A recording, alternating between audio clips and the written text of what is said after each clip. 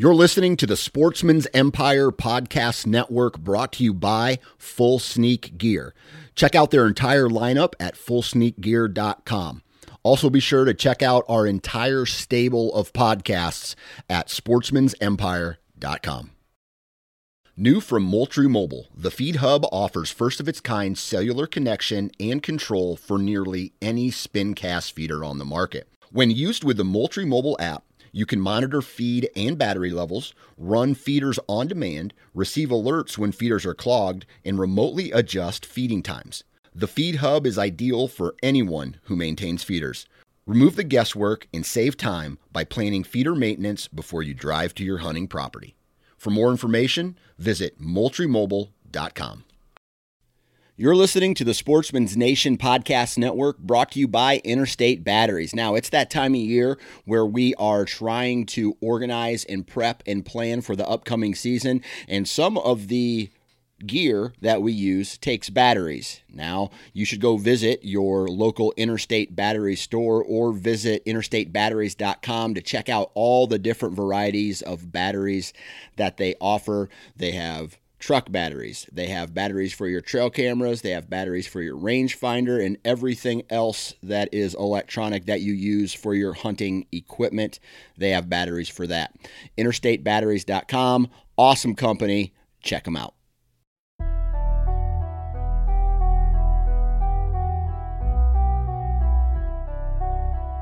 All right, everybody, welcome back to the Nine Finger Chronicles podcast. My name is Dan Johnson. I am your host, and today we are joined by the CEO of the National Deer Alliance, Nick Pinizzotto, and he's going to run us through basically an update of all the happenings going on, within the NDA, that organization. He was recently in Washington, D.C. at a subcommittee hearing. He's going to talk all about that. He's going to talk about some of the other awesome things that this organization is doing, like hunter access on some otherwise, some public ground that otherwise did not allow hunting. And now they have access to this basically for more people to enjoy hunting, more land, and that's one thing that they've been up to as well. So I'm going to let Nick do the talking on this one. Really great episode. It's always good to be informed and get these updates because I'm just as guilty as everybody else, man. Sometimes you love hearing about the gear, you love hearing about the strategy and the stories, but the conservation kind of comes second. And we have to remember that conservation has to come first in order for this to all make sense in the long run. So that's what we're talking about today. Other than that, Wasp Archery. If you want a badass broadhead, an American-made broadhead, an American-run company, and just an overall great customer service and great people, you need to check out wasparchery.com. I'm a huge fan of the Boss 4-blade. I've killed my last 2 bucks with it, a handful of does with it. Back in the day, I used to shoot the jackhammer. I laid down a lot of blood trails with that broadhead. And for me, man, I'm just a huge fan of really tough, badass broadheads that it's the first thing that touches the animal when you bow hunt. And you want it to be the best of the best, right? So for me, that is the Boss 4-blade. They also have a new broadhead called the Havalon, and there's a company called Havalon that makes knives. So what they did was they partnered with them, and they have this really sharp metal, really badass broadhead. Great partnership, and they put that out, and you can find more information about that broadhead, all the fixed blades, all the mechanicals on wasparchery.com. And when you do decide to purchase a broadhead, you need to enter the discount code 9FINGERS. That's the number 9 followed by the word fingers, and you will save 20% off your order. So that's a really good discount for a really good product from a really good company. And there's the commercial. Let's get into today's podcast with the CEO of the National Deer Alliance, Nick Pinizzotto. All right, Nick, long time no talk. How you been, man?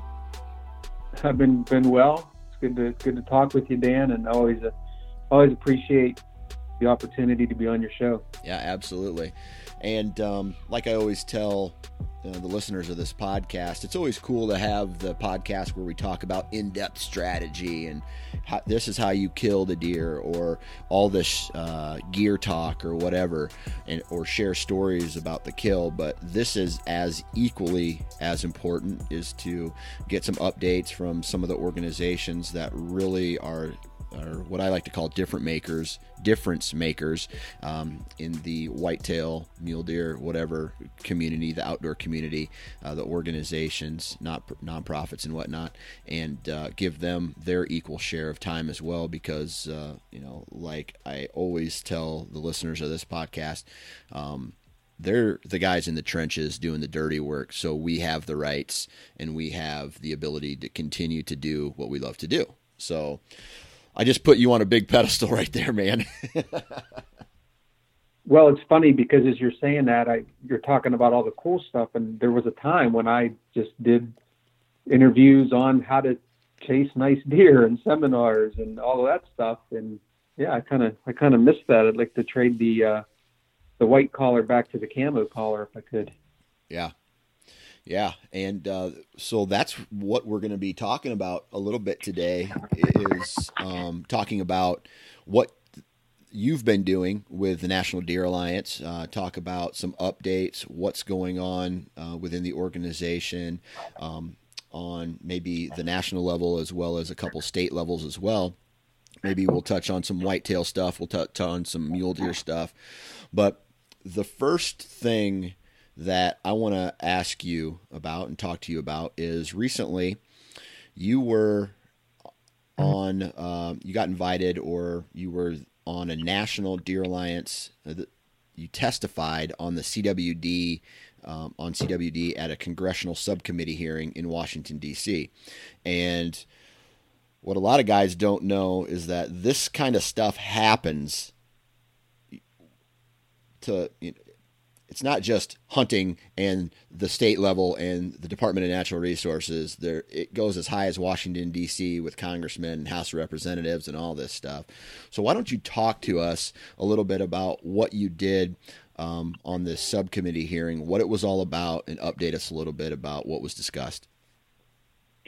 Yeah, absolutely. To your point, Dan, it's these deer issues they're really national, even international issues. We do a lot with our friends up in Canada as well on deer issues. We share the same deer for the most part.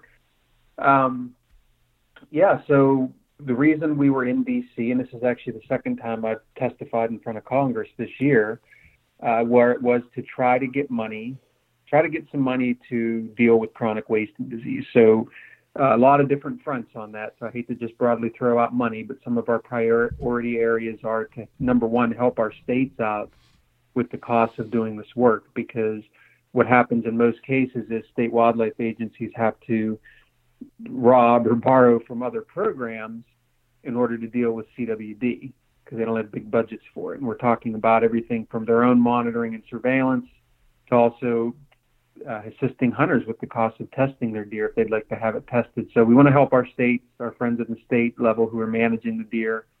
We need more research, so we definitely want to get more dollars into the hand of researchers and try to figure this thing out.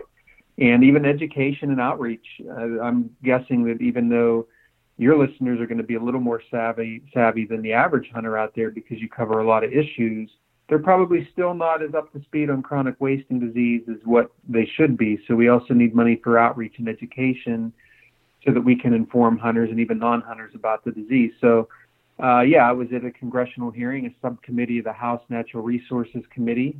It was their oversight committee, and they had a specific hearing on chronic wasting disease, which is really good because that means we're on the radar screen. And it was a really good panel of witnesses that we had. They're actually also witnessing with me was another NDA representative, Dr. Kristen Schuler, who was on my board of directors. So two of the four interviewees there were from the National Deer Alliance, which was cool. And we love that we're getting called upon to provide information and also be a leader on this issue. Awesome. So what kind of topics were discussed? Like, can you go into detail about what maybe some of the House of Representatives, or what that committee asked you and what your responses were back to them? Yeah, they did a really nice job. So when you testify in front of Congress, by the way, it looks so glamorous on TV, but the reality of it is it's not as Hollywood as it might seem. You're sitting there with the name tag and the cameras and all that, but it's actually a very small room, and you hope that the Congress people who are asking you questions are educated on the subject. And they really were in this case. So I was impressed by that. The members came in, they asked very thoughtful questions, and they did a very good job of setting up the panel of witnesses with people of diverse backgrounds. So, for example, I mentioned Kristen Schuler already. She's also, her full-time job, other than being a board member of the National Deer Alliance, is that she's a scientist at Cornell University and has become really a top voice on CWD in the country. So she was there to cover the science of it and the research needs and answer those questions. And we had Jason Sumners there from the Missouri Department of Conservation to talk about the impact on the states and the challenges that they have. We're managing this thing on the state level. And then we had Carter Smith there, who's the director of the Texas Parks and Wildlife. And of course, if you're in Texas, you've got all kinds of different issues related to CWD with all the different deer species and exotics and deer farms and all of that. So he gave that perspective. And I was there mostly to talk about the hunting heritage, probably the thing that your listeners are most interested in, and also the economic impact, to make sure that the committee members knew that deer hunting really pays for the majority of all wildlife conservation, because we're 80% of all hunters, 70% of all hunters hunt deer, 80% of all hunters hunt big game. And that's the biggest chunk of the money that's generated from those sports. So we need to protect our deer and our deer herds. And I thought that the members of Congress who were in the hearing had really good questions. And we went through, I think, 4 different rounds of questions, which is also unusual. And I just found it very beneficial this time. It was really, it was a good effort. So when you talk about the effect on the economy, do you have to provide numbers, and maybe you could share some of that with us, of what happens if there is decline in deer herd numbers and a decline in hunters, and how that will affect the economy? Do you have to provide detailed information about that? Yeah, we certainly can't just go in willy-nilly and say, well, it's a big impact on the economy. These guys like numbers. Yeah. And it's something, no matter what the subject is, one thing for sure, people in politics understand are numbers. And so the biggie for us is that we were able to say that deer hunting is a $40 billion a year impact on the economy. $40 billion. And that brings in a lot of different sectors, but it certainly extends well beyond just hunting licenses and equipment we buy. And we're talking about impact on travel, patronizing restaurants, these types of things. It's all in there. So that information's in there. And one of the nice things is when you do this, when you give a congressional testimony, there are actually 2 levels to it. So the first level is you have to submit a written testimony. And that can actually be quite lengthy. And that's where we pile in all of the big numbers and all the data. I know in my testimony, I had several charts that they could easily refer to that summarizes the numbers. But then when you give the oral testimony, you have 5 minutes. You can't go over. And so your written testimony has to really be pared down. And in that testimony is where I stick to the bigger numbers that they need to hear. And that was the 70%, for example. I think a lot of times people are surprised to hear that man, 7 out of every 10 people that buy a hunting license in this country are hunting deer. That's a big deal because nothing else even comes close.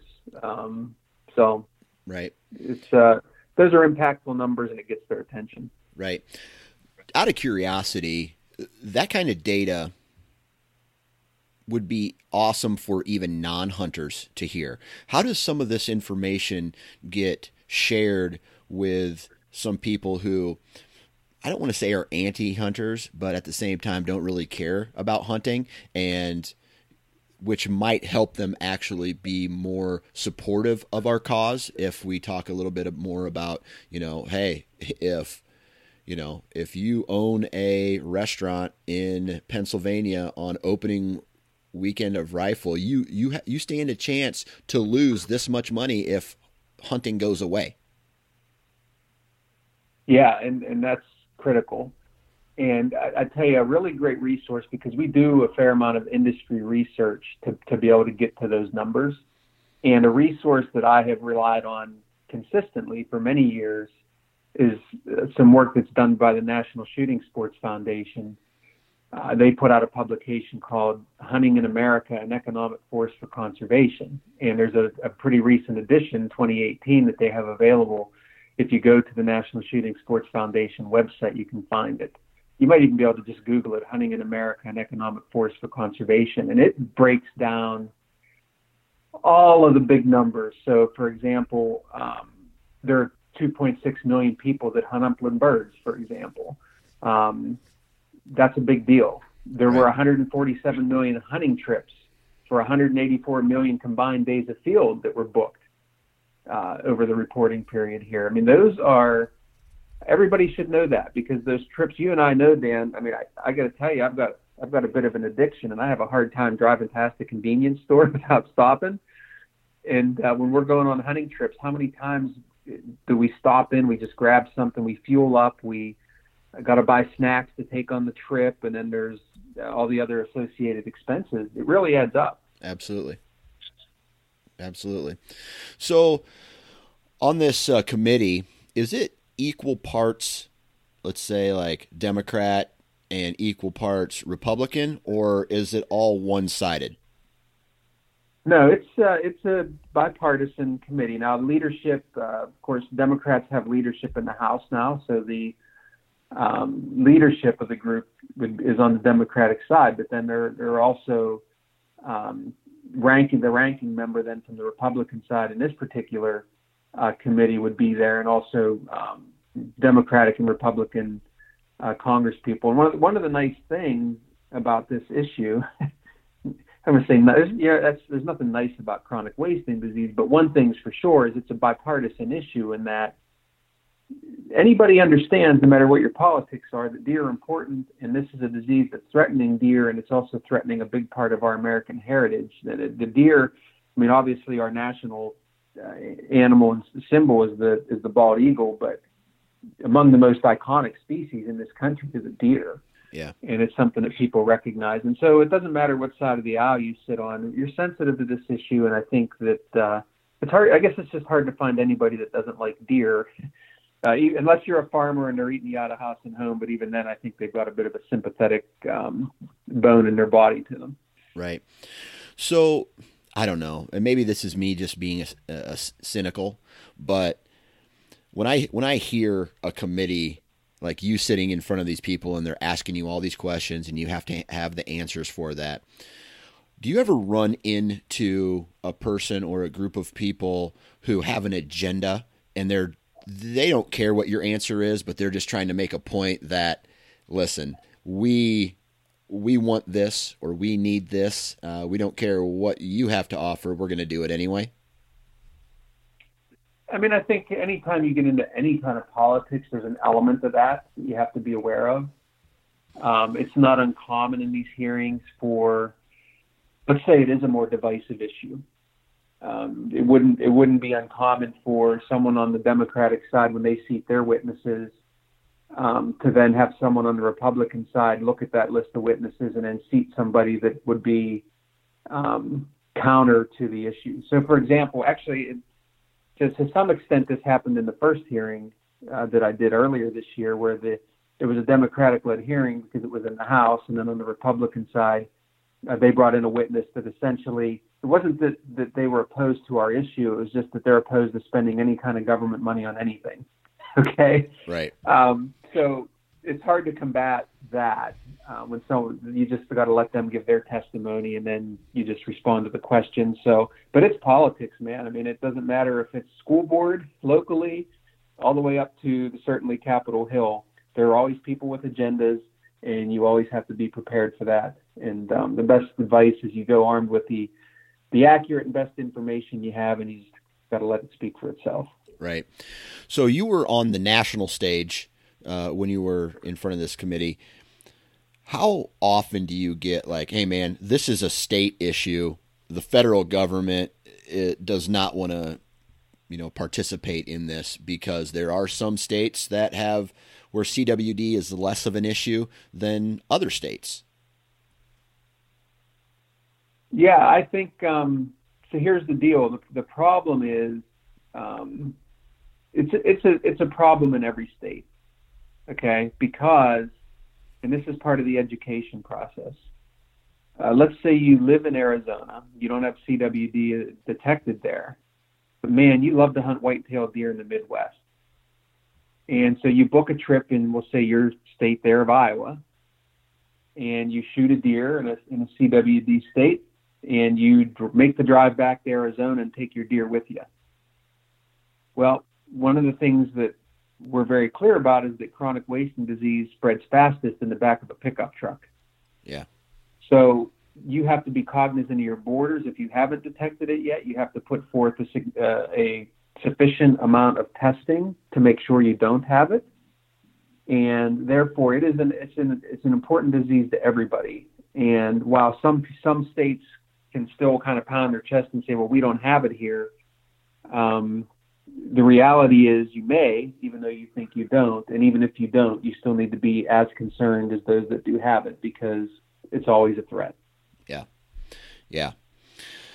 Well, anything else positive or negative? And I hate to ask negative, but I feel like with a topic like this, sharing negative news is just as equally important as sharing positive news from just a rallying standpoint. Any positive or negative things come out of that hearing? It all takes time. So we're working a number of different bills that are in Congress right now. I think there are 5 or 6 different bills that we're working on that cover things from research to getting money to states, that type of thing. So the positive is that when you say CWD now on Capitol Hill, that a number of legislators actually know what you're talking about. And there are some legislators that are active, that are concerned about it, and they're being more involved and hands-on with the issue. So that's good. That's positive. And I think just in general on the hunting side of it, because I get asked this a lot, what's the impact on hunters? And should they just hang it up? And the opposite's actually true, because if you're in a state that has CWD, sometimes it gives you more opportunities. So I know in Pennsylvania, where I live, in the disease management areas, it's no fun to have disease management areas, but you can get your hands on a lot of tags and do a lot of hunting and shoot a lot of deer. Now you're going to get them tested, which helps the state, but at the same time, you've got a lot of opportunity, more than you've ever had before. And as hunters, we are really a big key to dealing with this disease, because we need the data and we need people to continue hunting. And I would just say, take advantage of those opportunities. And it also gives you an opportunity to educate yourself on just the broader aspect of deer and the things that they struggle with. And I know I've always enjoyed hunting, but I think I've enjoyed it more the more I learned about everything deer. And I think a lot of hunters, they generally start thinking about it a few weeks before the season, and they may go out and hunt a few days, and that's fine. We need those people too, but learn more about the animal and how hunters impact that animal and the things that they face. And I think you'll find it overall just a more well-rounded and enjoyable activity. Right. So with this research, I want to ask you a question. Maybe you know the answer to it, maybe you don't. I feel that we've started, CWD is now at the attention throughout the hunting community, right? Not everybody is probably educated on it, but at least we know what CWD is. We may not know how it spreads. We may not know, all the negative aspects of it, but we've heard that CWD is a disease and that it's bad, right? So with that being said, I take it, is this true that the nation as a whole has been testing more for CWD? Oh, there's no question. Yeah. I mean, it's in more than half the states now.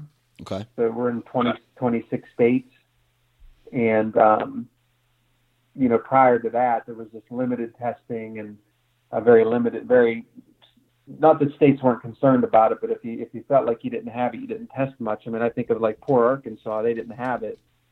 And then all of a sudden they did have it one day, and they started to amp up their testing, and they found out they had it everywhere. Right. And it just changed their whole world. So definitely ramped up the amount of testing, and every state should be testing, really. Yeah. Okay. So this is what I've heard from another person within the hunting community, and he says to me, of course you're going to find more cases of CWD when you amp up the testing for CWD, right? If you're searching for something, you're going to find it, right? But what this guy is saying is that the base level of this testing throughout the entire, let's say, nation's deer population is low, and that it's probably something that is being over worried about, if that makes sense. That would be wonderful. That would be great. Yeah. That's the messaging people want to hear, right? That, well, if you look for it, you'll find it, and it's probably been there forever, and we're making a big deal about nothing. Right. That I would love for that to be true. The problem is when you are sampling an area and then you continue to sample it and you start seeing the prevalence within that area that you've been sampling going up. Okay, you're seeing spread then. So it's not like absolutely, like I mentioned, the Arkansas example, at a very basic level, there was a lot of CWD out there they didn't know about, okay? So you can say, well, of course, now that they found it, it's always been there, what's the big deal? So now when they continue to sample in that area and then they see prevalence either go up or be stable depending on how they try to manage it, that tells you where the disease is going. Yeah.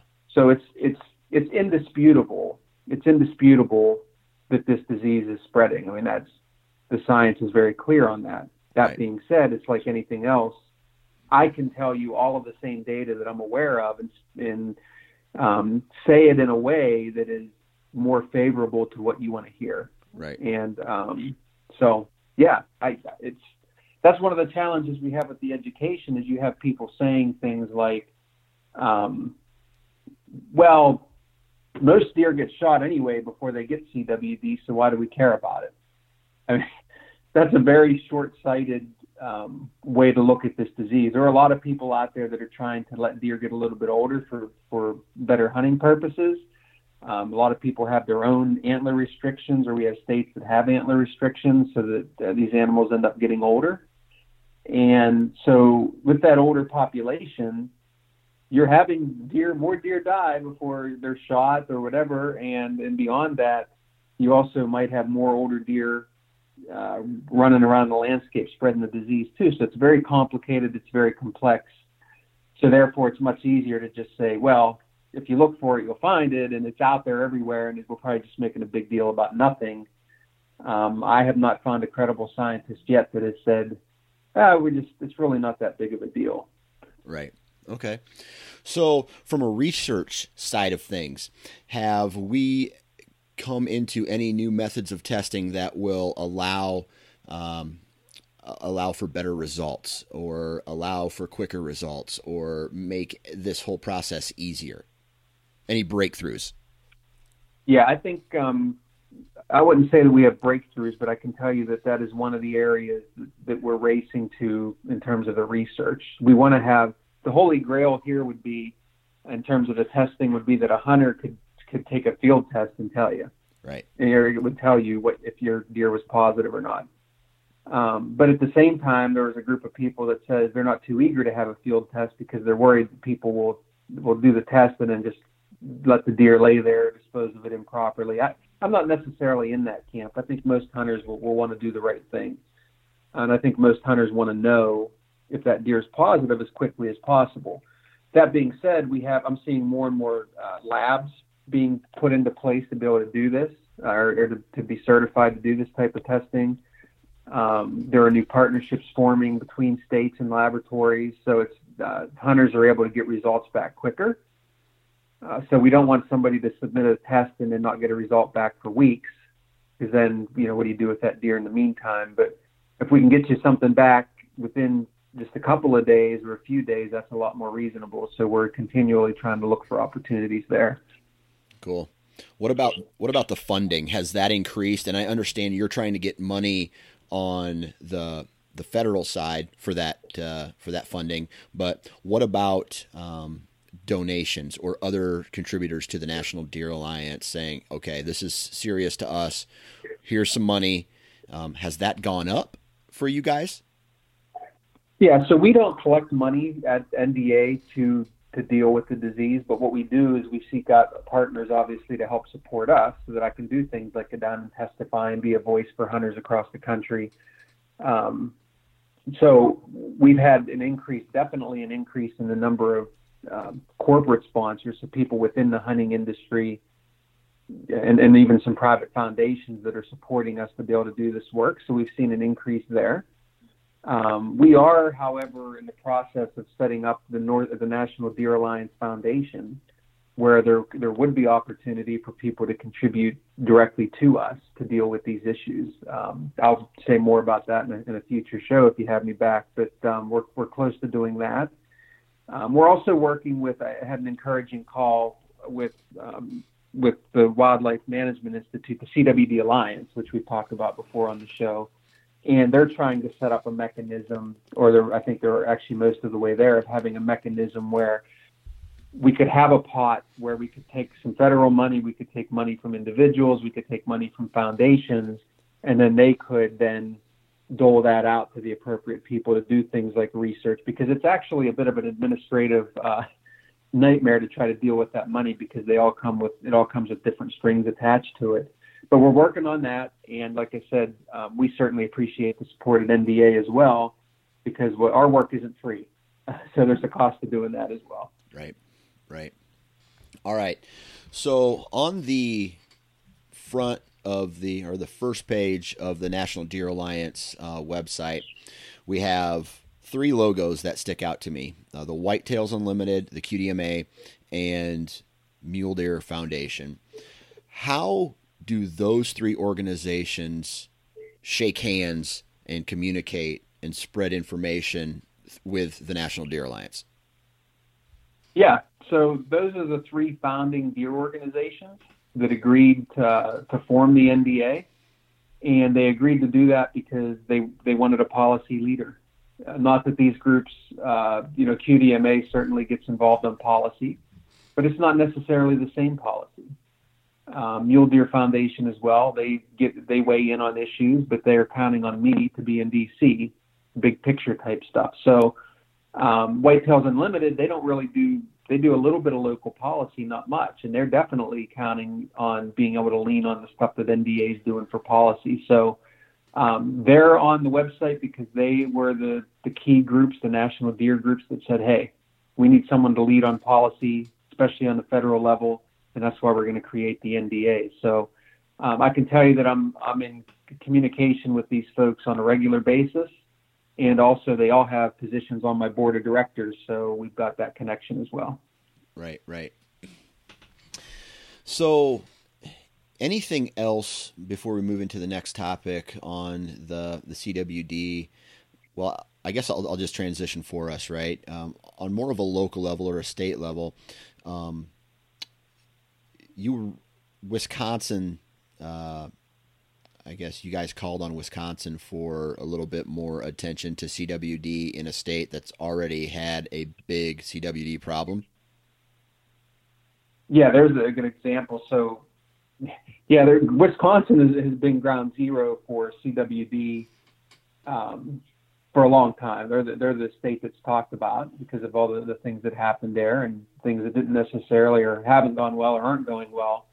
And then only to find out that the state legislature there essentially allocates no money to deal with CWD, which is a head in your sand approach, which doesn't work. So, of course, We're going to call them out on that. So we called upon our members and put out an action alert to write your legislators and say, hey, this is nonsense. This is no way to approach this issue. And some other national groups did the same. So that's one example of things that we would do on a state level. We just this past week sent a letter to New York because the New York Department of Environmental Conservation there, the DEC, put together, actually working with their ag department, a really nice CWD risk management program but then it went and sat on the governor's desk for over a year and never got implemented. So we called on our partner organizations from across the country to sign on to a letter to the governor that said, hey, we need to move this forward. There's no reason this is sitting here. We need to protect deer herds in New York, and we expect that, and the sportsmen expect that. And lo and behold, within 2 days after that, they moved it. So those are the types of things we do on the state level and help with communications. You mentioned Wisconsin. I'll be up at Wisconsin here in a couple of days for a symposium they're doing there with some other folks across the country to talk about communication on this issue. So we're involved at a lot of levels. Right. Okay. And so that seems like a awesome example of you guys hearing about something that needs to be accomplished, getting the information out to all of the members and saying, okay, it's time to activate, right? It's time to stand up and start shouting. You focus that attention on the state of Wisconsin and saying, hey, we need to get this done. And now the wheels are moving because of that. Yeah, and this is why we need members. It's not, first of all, we haven't charged for a membership. We've been around almost 4 years now. It doesn't cost you anything, right? And I don't care if you're someone, well, I don't like to get the newsletter every week because it puts stuff in my inbox. I don't care if you sign up and then delete every newsletter. But what I do care about is that I have your name, your email address, and your zip code, because when I send out an alert, I can pull out everybody that's from Wisconsin, and I can send you alerts specific to your state. And our system is so slick that all you have to do is click on a few places, and then you've sent a letter off to your legislator saying this issue is important to me. Right. So that's why we need to build a big list. I mean, it's not people can't look at our membership model and say, well, you're making all this money on members. I mean, that's nonsense. And we spend 99% of our budget directly on the issues, and we don't ask people to pay us a membership. So it's free to sign up. Yeah, absolutely. All right. The next topic I kind of wanted to talk about there is, kind of stepping away from the doom and gloom of deer diseases. There was you guys also focus on providing opportunities for hunting, right? Just additional hunting. Why don't you talk us about the fishing and hunting opportunities on national wildlife refuges? Yeah, absolutely. Yeah. So a little bit earlier this year, we put out an article about essentially applauding. There was a federal proposal for the Department of Interior to expand hunting and fishing on national wildlife refuges, and it expanded access to 74 different areas. And so one of the things that's very important to us, we're not just a CWD organization. It's just that happens to be the hottest issue right now. Right. We're very concerned about things like hunter access, because we know that that's one of the reasons a lot of hunters hang it up and they quit hunting, is because they don't have what they feel like is a good place to go. And so one of the easiest things to do is protect our available public lands, and then also when we have opportunities to expand them. Because, I mean, I remember this fully as a growing up in the East, and I started hunting in the West. The first time I went out West to hunt, and I stepped onto the big federal land area, and I'm looking out at literally thousands and thousands of acres, and I say to myself, wow, like this is actually all mine. I can go anywhere I want here. Nobody's going to bother me. That's a really eye-opening experience for an Easterner that struggles with permission and trying to fight to get to hunt even a 50-acre tract. So we want to try to continue to expand access, even in the eastern states. Try to come up with programs that work well for landowners as well. And then sometimes that means compensation. We just had an extensive article in our most recent newsletter about leasing. And I know some people feel like leasing is a bad word, but at the same time, that does indeed keep areas open to hunting, as opposed to a landowner just saying it's shut down, that people can still hunt those areas for a fee in some cases. But we're also looking at programs where maybe there are other ways to pay fees to landowners to keep their land open, so that anybody can hunt it. So we want to provide those opportunities, protect what we have, and expand upon what's not available, so that people have a place to go. Yeah, that's awesome. And I think that is like, how do you manage your time Because I feel like, yes, CWD gets a lot of attention, but that is a process that, and correct me if I'm wrong, that is just going to take a lot longer and more time to figure out how we, number one, address it, number two, beat it, as opposed to hunter recruitment and hunting opportunities. Yeah, it's really hard. We just updated our strategic plan at our annual meeting, would have been last December. And while we still have 4 or 5 core priority areas, we definitely said that recognized that CWD was going to be number one because that's the most critical at the moment, with the hunter access and opportunities shortly thereafter, and everything else is just as we have time to do it. We're a very small shop.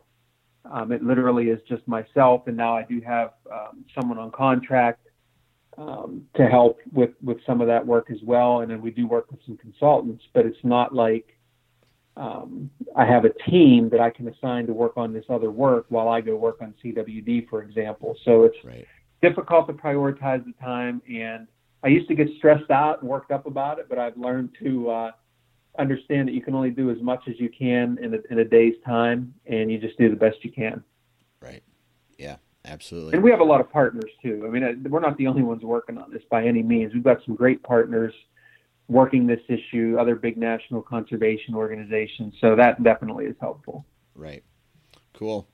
So anything else that you guys have been doing that might be interesting, whether that's research or, putting your suit on and going to DC, and I might add, you look really good in a suit. Well, as much as I appreciate you saying that, I much would rather be putting on a camo suit and as we all going out and chasing. Yeah, exactly. As we all would. So I can certainly play I can do the DC thing. Okay, it's not a big deal, but it's not my preference. So I think the most exciting thing at the NDA right now is that I would say that we're growing. We're going to have our best budget year that we've had since we started, which is exciting. We've got more partners on board, more financial supporters across the industry than we've ever had, which is exciting. So that's cool. And I think we're going to continue to expand and take on some things that we haven't in the past.